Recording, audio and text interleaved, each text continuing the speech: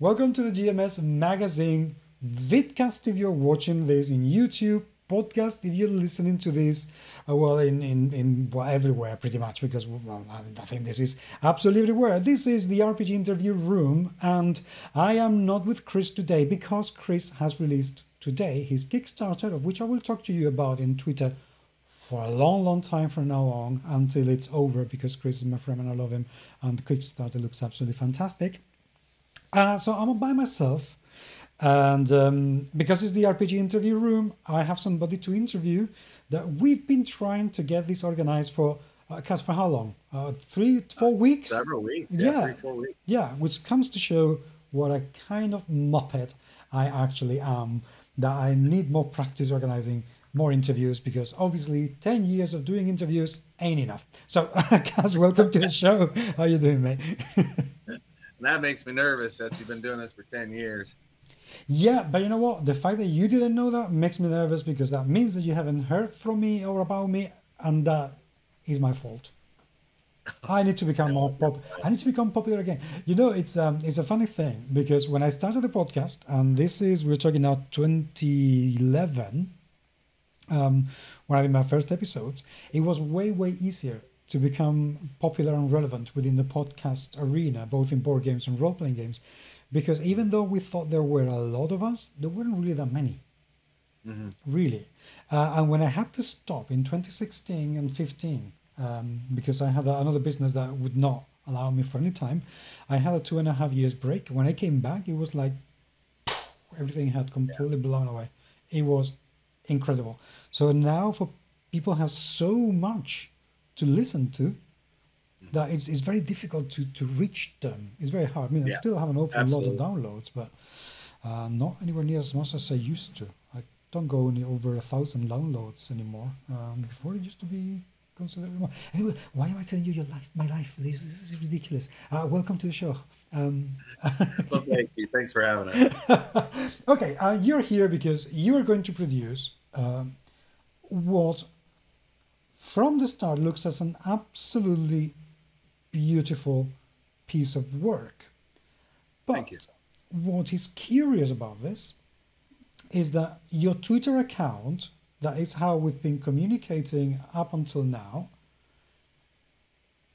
doesn't have anything to do with written role playing games. I mean, you have Tom War Guardian miniatures, which is like, Right.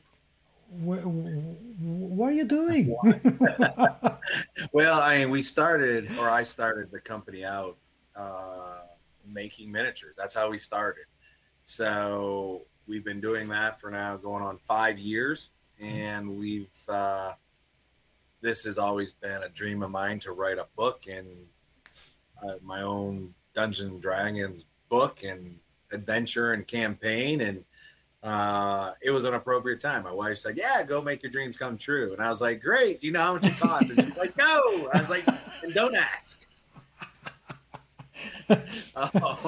Because this is not a cheap adventure, by no means. But it was one of my goals. It was one of my dreams and my goals.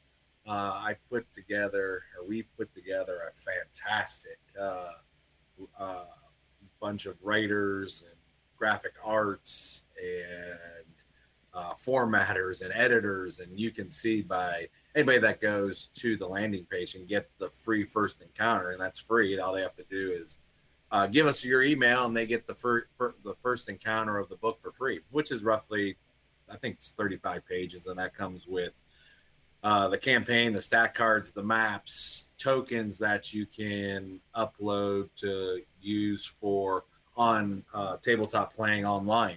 So, anyways, so it was a dream. So I started this process nearly a year and a half ago, starting to look for different writers, interviewing different writers uh, for what I wanted in the book. And there's a lot of writers out there, but I've been playing Dungeons and Dragons since the early 80s. I'm going to date myself here now, but since the early 80s. So my concept and you can see them in our miniature collection, is very much, I like the old style. I don't like the new genre of miniatures and the huge miniatures. I like the old style. And that's what I tried to relay in the miniatures, and not so much in the miniatures anymore, because we're talking about the book, which the book does have miniatures, of course, that you can get. But the book was that was the number one thing. I wanted to have the experience that if starting at a level 1 character, that's somebody that really doesn't have any experience playing, that they can just jump in and get a feel of how the game works and how it functions. And in the first encounter, you get a lot of that, because you get to do just basic communications with the party and interactions with the party and the DM. And one thing that we did nice about this particular book is we did something different. We did actor voiceovers throughout the entire book. So there's certain passages as you play that there's a QR code. All you have to do is click the QR code and it plays the passage. And what's nice about that, it gives you, it sets the mood for the players. It gets the players an idea of what the characters or sound like, or if it's an item, it gives a description of the item. And for me, it's really cool, because we've got a lot of different actor voiceover people that are professionals, and they've done a fantastic job. And on top of that, I went one step further than that, and I also included campaign music. So we have our own composer who is he lives in England, and he composes all our music for us.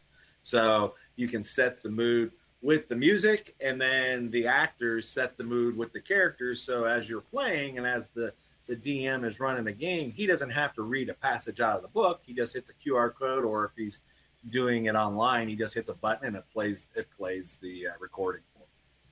How did that idea come through? Because I looked at the PDF that you sent me, which we're going to that in a minute, because it looks absolutely lovely. But I saw the QR codes and I thought, okay, this is new. I really haven't seen this before. Yeah, how did the idea come across? It's not something that I've seen out there, but I have used it. How it came about is I do it when I DM for people that I play with. So, and I just do the voice actors, the voices. And is it good? Probably not. But it was a great idea compared to everything else out there. And there's a lot of 5e books out there. There's a lot of Dungeons & Dragons books out there. Some are popular, some aren't. But I wanted to make mine unique. And one of the things I thought of is what's not out there is having voice actors do the parts of the characters or the description of the scene. So it gives the feel for the party, so they can really dive into the campaign and get a feel for them playing their character in the game. That, I think it's absolutely inspired. Will people be able to do the same or something similar for sound effects and the music? Because that is something, personally, the voice, okay, it's a very good thing to have for those people who don't want to interpret, or they don't want to read aloud. Just to have it there is it's a good break for the GM. While these people are talking and saying things, you can be rearranging the minis or dice or whatever it is that you have to do. But one of the things that I find, I like to play with sound effects, and it is very hard. If you need a swarm of bees or wasps or something similar to be able to find it. Will you have something similar for the sound effects that could be appropriate for each scene? We haven't done.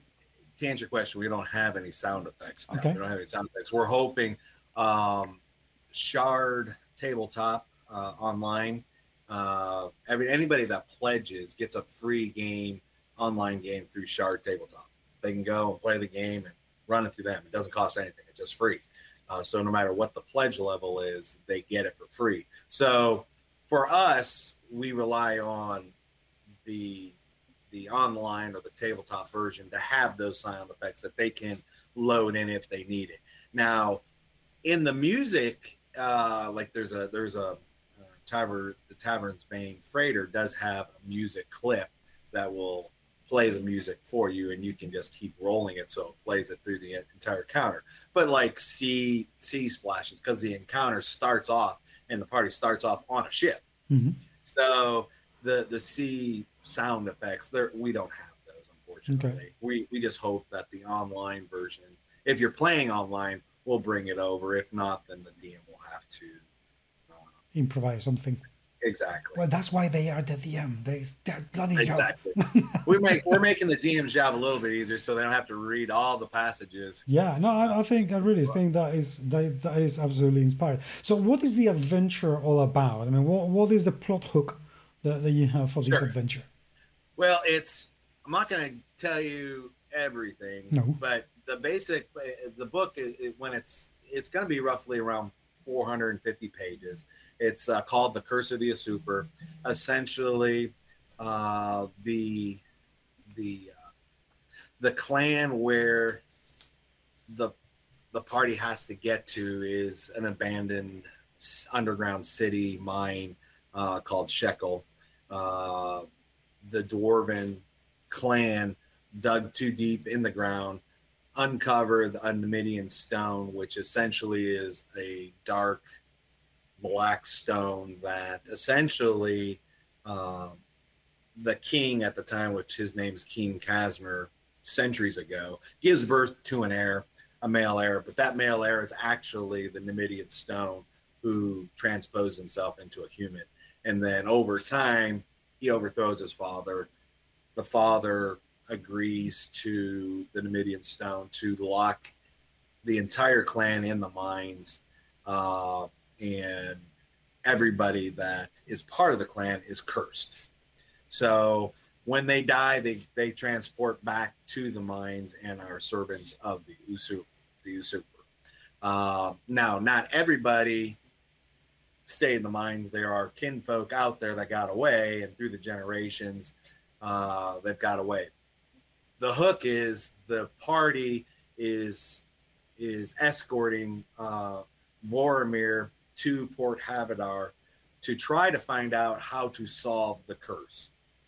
And in their travels, I'm trying to not give too much away. In their travels, they have to protect Boromir from a number of elements. If Boromir dies, he is the last of the lineage. If he dies without passing the curse on, the usurper gets out of the city, out of the mines, and then unleashes his darkness on the world. So the party is trying to figure out how to stop the curse, how to kill the usurper.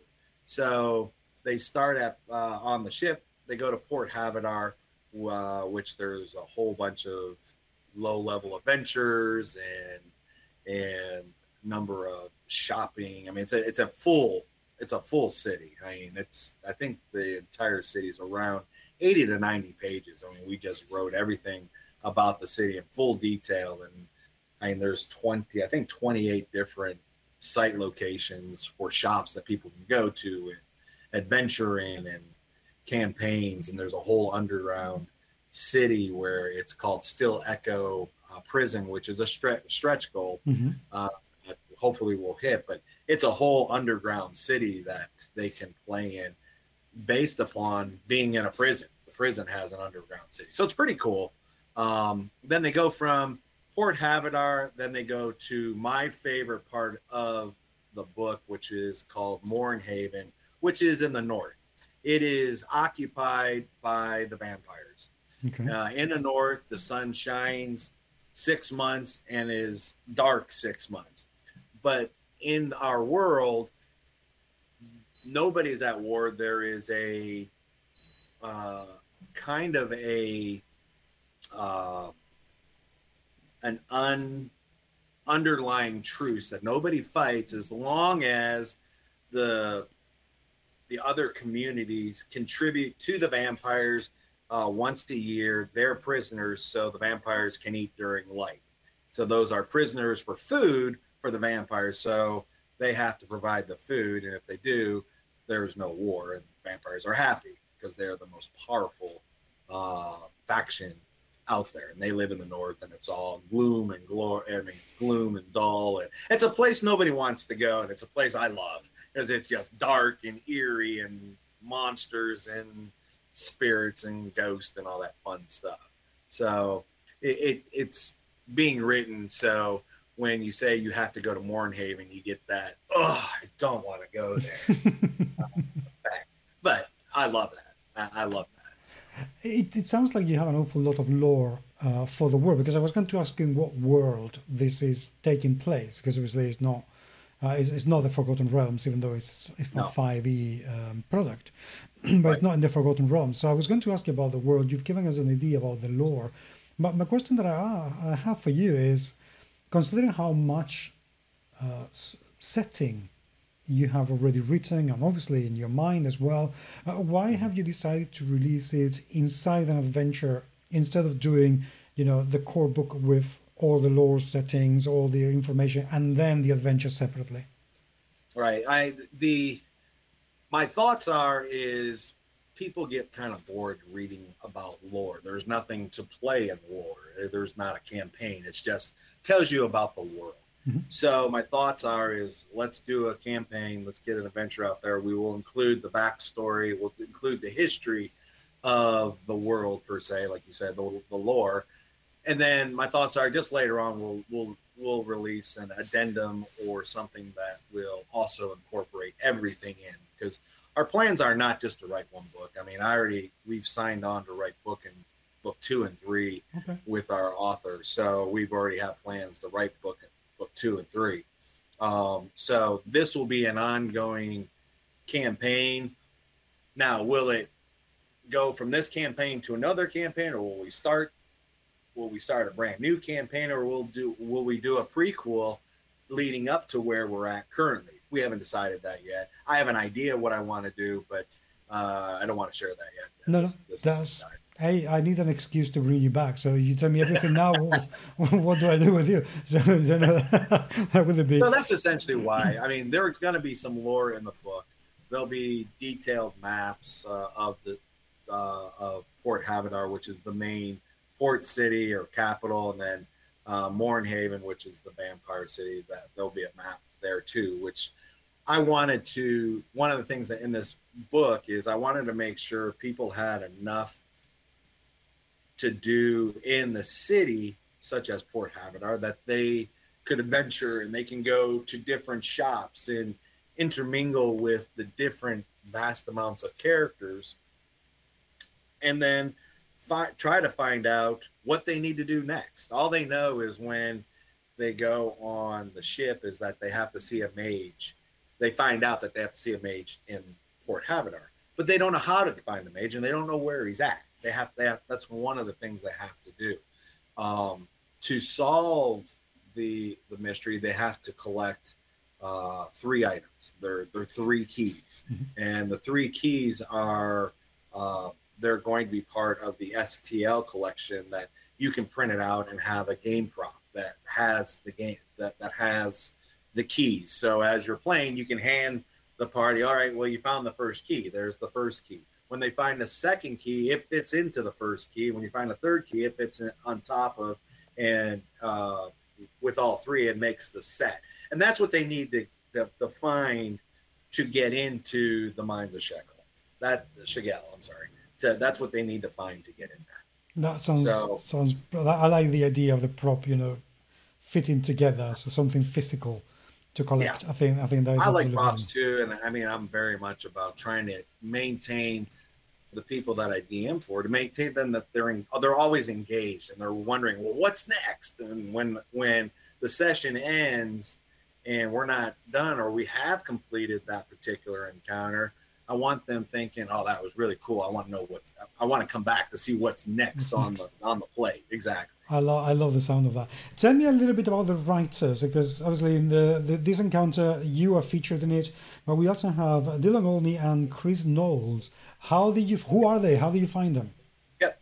Dylan Olney I found through friends of mine, actually. I interviewed quite a few people, and during the interview process, I was trying to get a feel on how and what the writers were thinking or how they write. I mean, I knew how they wrote, but I wanted to make sure they were on the same page as me. Like I said, we're starting at a level 1 character. Nobody likes really running a level 1 character because it's boring.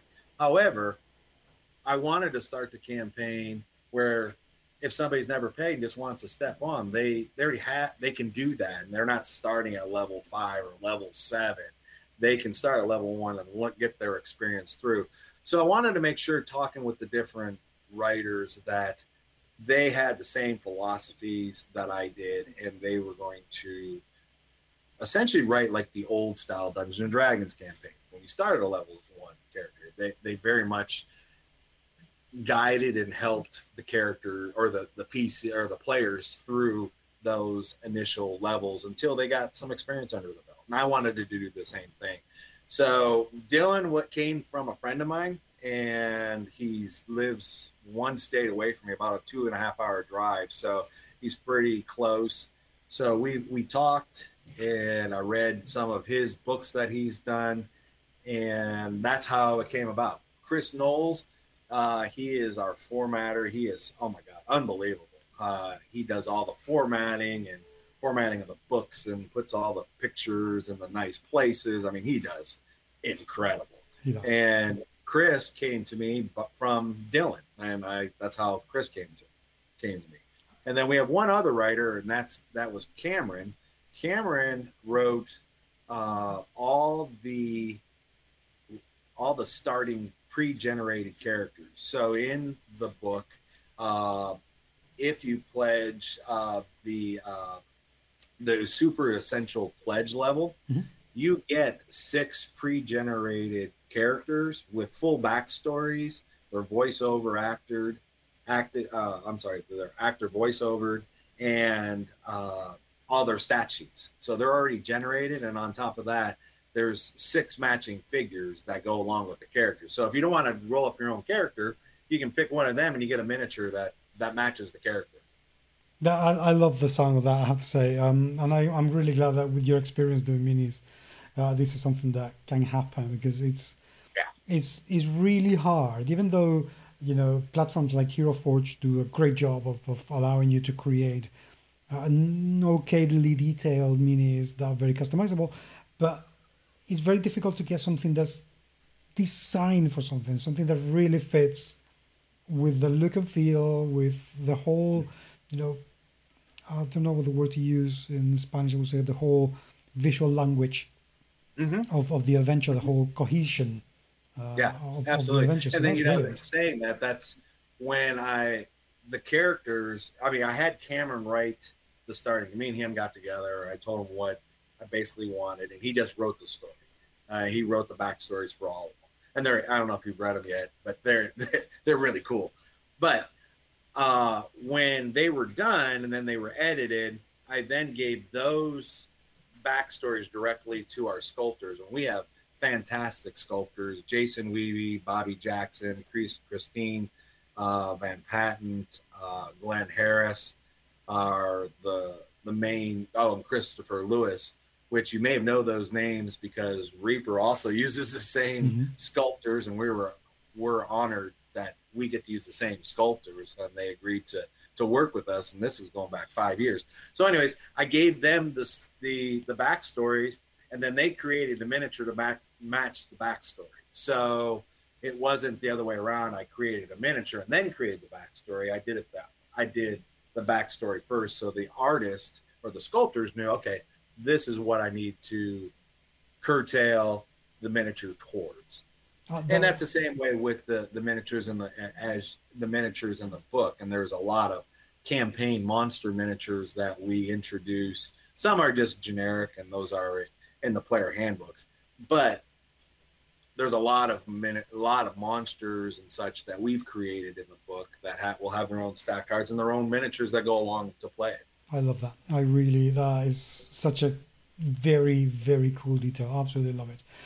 You've mentioned that Dylan is doing the layout, which is, I have to say, absolutely gorgeous. I mean, no, Chris is doing the layout. Chris, Chris, absolutely gorgeous. I mean, the fact that he's left separation between paragraphs mm-hmm. is something that people forget to do so often. And for people like myself with, you know, dyslexia, separating the paragraphs is imperative. Otherwise, the whole page becomes so muddled, so muddled. So that is absolutely brilliant. But also the artwork, that's stunning. Thank you. Who are your artists? Oh boy, we have. Wow, how many do I have? 1, 2, 3. We have 8 different artists that all specialize in something. Now that could be outside scenery, that could be inside rooms, that could be just portraits or just items. I have one artist just specializes in items, one specializes in portraits, and you can see some of those in the free download, which are just awesome. I mean, I am very fortunate. I say that I found a pot of gold with these individuals. And again, we started this a year and a half ago. So going through all the different graphic artists and artists that are out there, and there's thousands and thousands of them, and reviewing their artwork and having them send samples to us to review. And they're all over the world. I mean, I've got them. I have 4 that live in Brazil, 1 in Belgium. Our map maker lives in China. We have 1 in England. I've got 1, 2, 3 here in the States. So I mean, we've got them. They're all over the world. That's brilliant. And they all specialize in something, and they've done a fantastic job. They do. I am very, very lucky to have them, especially, and I know you've reviewed the Travers Bane Freighter, which is just a small sample of the book, because I have the pictures, and I would love to be able to share them, of Port Havadar and all those pictures in there, and the people in there, and the portraits and stuff in there. Unfortunately, I can't, but they're just stunning, just absolutely stunning. Well, I mean, I'm looking, and I can't stop looking at this. On page 9, I believe it is. Yes, there is a picture of somebody who's about to harpoon some rainbow fish. Oh yeah, that is just mesmerizing. Yeah, that Bram did that. He lives. Bram has been with our company for essentially the start. So almost 5 years now. And it has been 5 years. So he's been with us from the start. And that portrait that you're talking about is the first mate Skur, is the one on the side holding the spear, trying to spear the rainbow snapper. But I gave him the description of what we needed. He also did Bram did the cover, the Travers Bane Freighter, the picture of the ship. He did that. But anyways, I just told him what my idea was, and he came up with a concept. We changed it a little bit, and he did the rest. And it nailed it. Yeah, I think that is just so good, so good. Absolutely brilliant. Really love it. Okay, there are some questions I need to ask you regarding all the NPCs and everything. One of the things that I am very, very keen on, and obviously you've seen me in Twitter, is about inclusion and diversity. What steps have you taken to make sure that the NPCs that people are going to find and the situations that people are going to find do have some level of diversity? How have you gone about that? That's a good question. We have a lady, her name, we have a lady that does nothing but does statistics. She knows if you're level 1, she can run the statistics based upon the NPC that they may have to encounter. And she can run the statistics so a character is not overpowered, or the party's not overpowered, or it gets wiped out. Now, in the Travers Bane, at the end, when you fight the boss at the end, there is that possibility, but there's a passage, and I don't want to give anything away for the people that are going to play it, but there's a passage there if something happens. But it's made so we make it so it's difficult, not impossible. Because nobody wants to play a game, or nobody wants to role play a game that wipes out the entire party. So we make it difficult, and we have role played this I don't know how many times, and she does all the numbers for us. And then of course we use the player handbook, and we modify the player handbook based upon the different monsters. And the first encounter, I think they'll meet some rats, and they meet the monster in the end. But that's really the only. Well, actually, now there's another part. There's another encounter too, but I don't want to give it away. But there's another encounter that they possibly have. But she made sure prior to us play testing it that all the numbers ran together and it wasn't overpowering. And sometimes we have to add to it, sometimes we take away. It just depends on what the character is or on where they're at.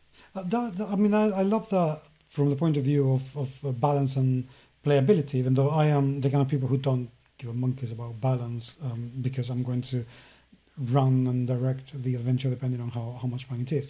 But I was going more in the direction of how have you tackled the racial and gender diversity within the game itself, within the adventure? I got you. Yeah, so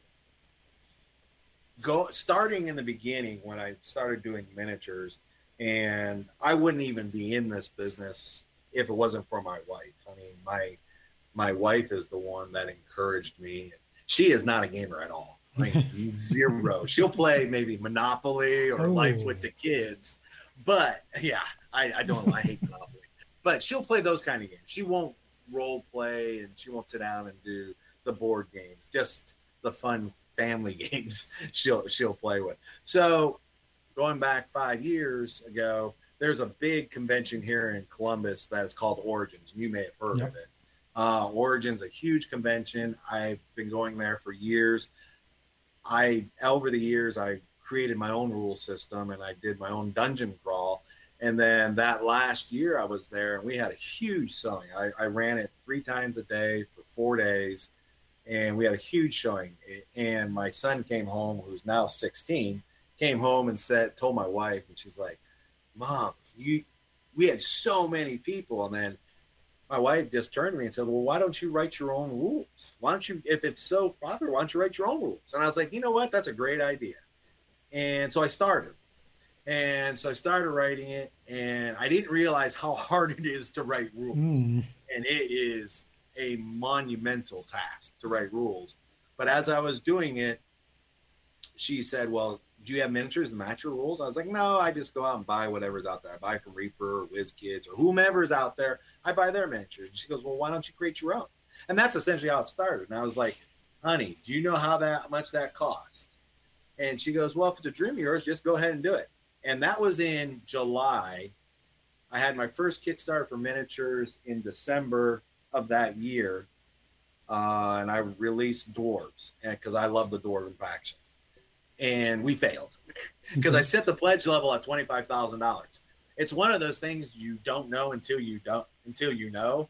And I didn't know. I shouldn't have said it that high. I should have said it at a low, even though we raised in the Kickstarter nearly $20,000.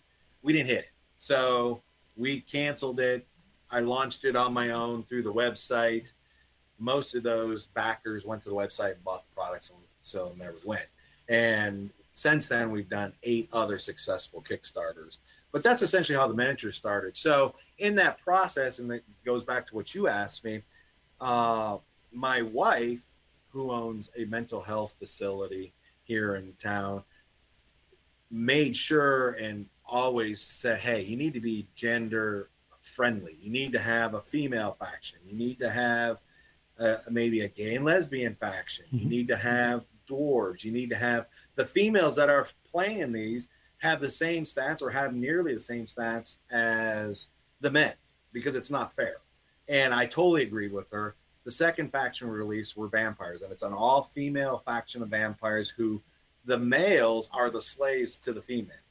So there's a queen, and then everybody below her, which the important characters are females, and then the warriors are the males who are enslaved to the queen and follow the queen. So we did that. Then we did, I don't know if you saw the Amazon faction, which is another female faction, but in that faction I went a little bit further with it. I made sure that every female had a different body size. Some are skinny, some are heavier.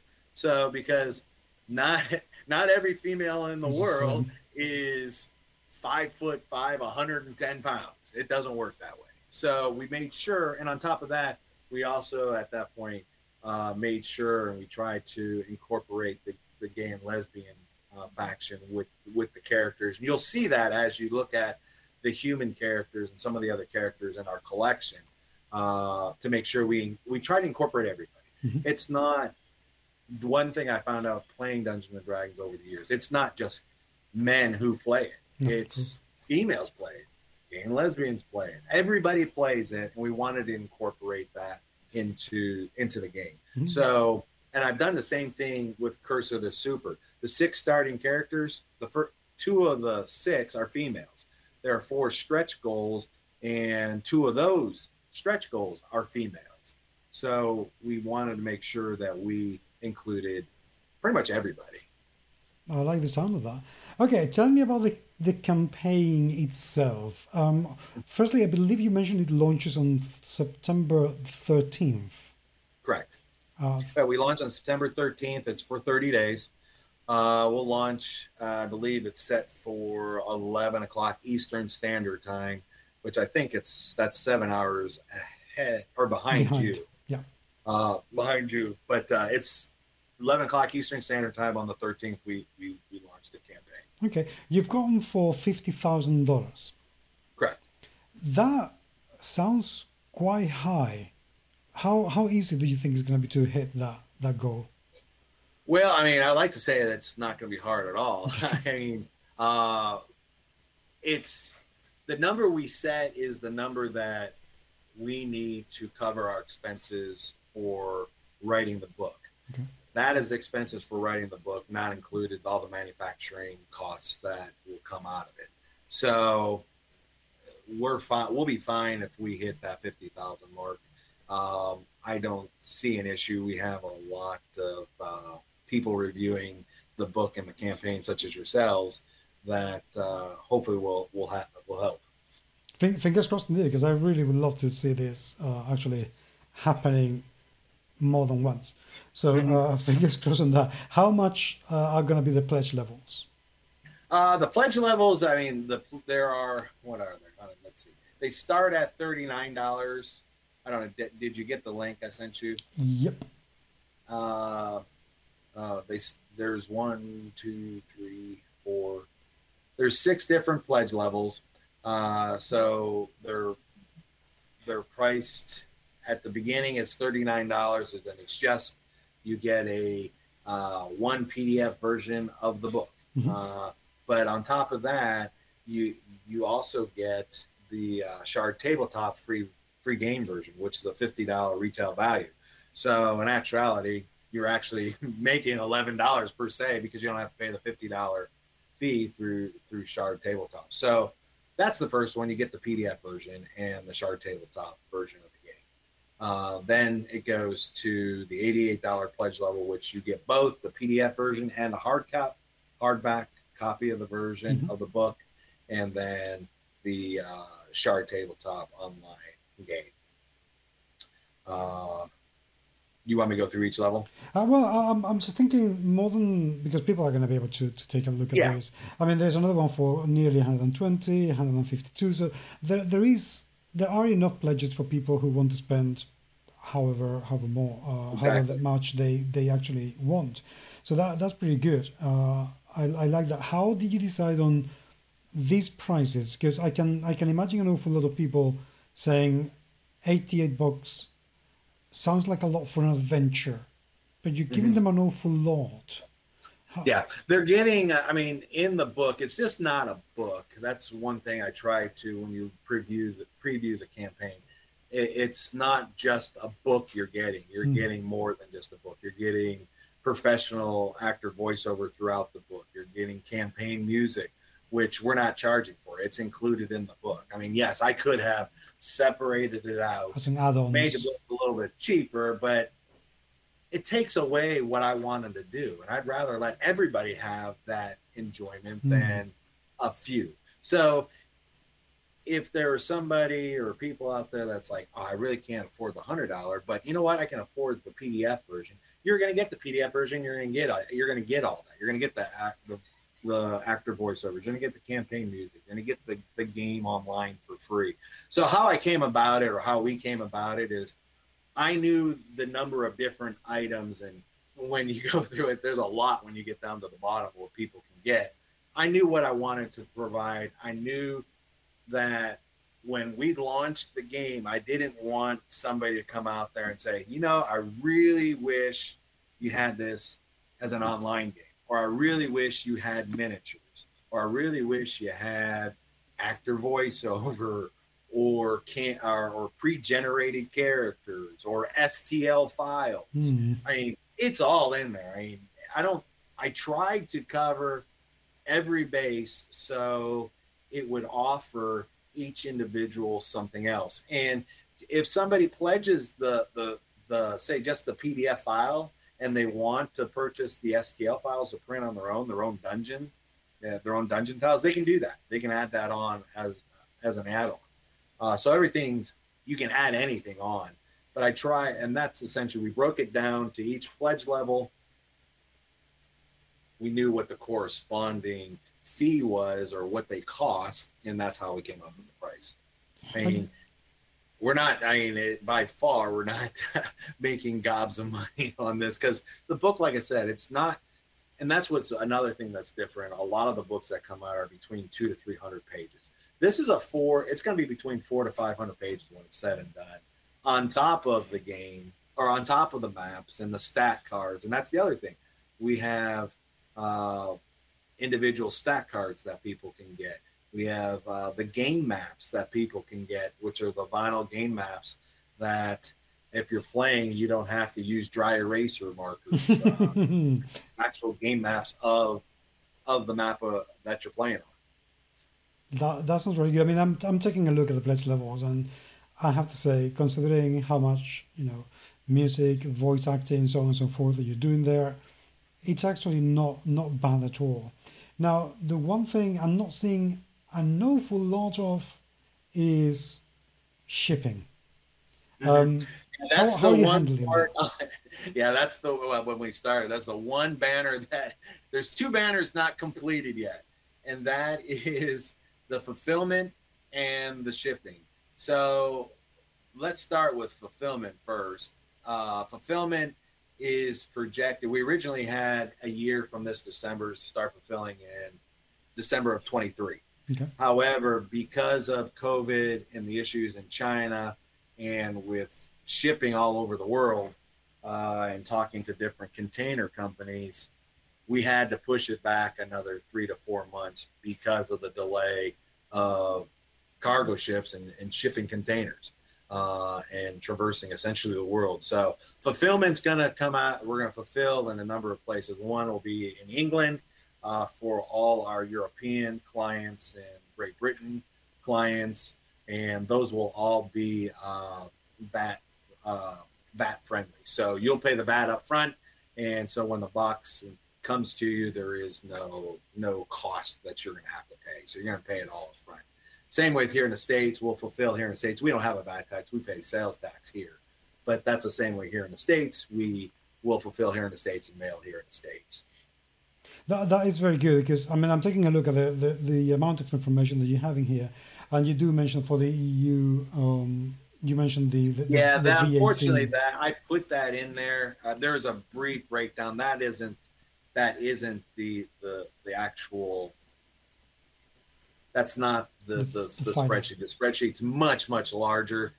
Chris just hasn't finished it yet. So, but it is EU friendly. It'll be EU and Great Britain. Okay, now I mean that is very good, because one of the for me one of the issues that I have is that whenever I back a project, especially one that I may want to back for $150, and then there's another $30 on top of that, is that we get charged a 21% on the cost of the project plus the shipping.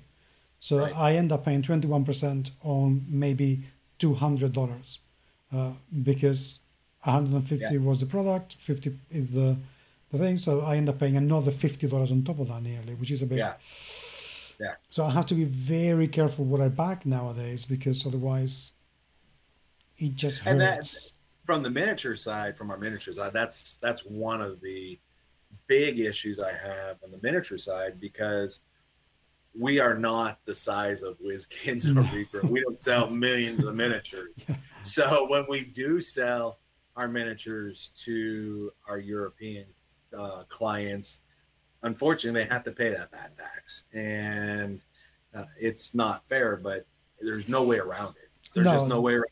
No, there used to be ways around them, and that's why now there are no more ways around it. You know, people were using They it. want their money.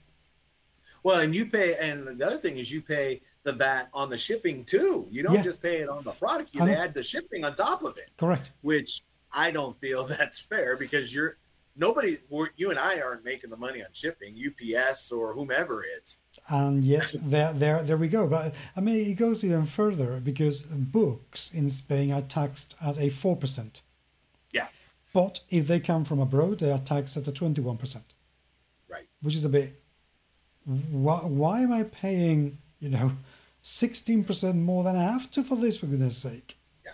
And and that's not the first time I heard that. I've heard that a lot. Yeah, it's. So in this particular campaign, that's why we have a fulfillment house in Great Britain that will do all the fulfilling for European clients and also Great Britain clients. And that also includes Norway, Sweden, and Finland. Anywhere in the continent, basically. Anywhere, yeah. Exactly. That's very, very good. How long is the campaign for? 30 days? 30 days. It ends on the 13th of October. And then we'll take a break for probably 2-3 weeks and get ready on the back end, get the back end ready, and then that'll run probably for another 60 days after that.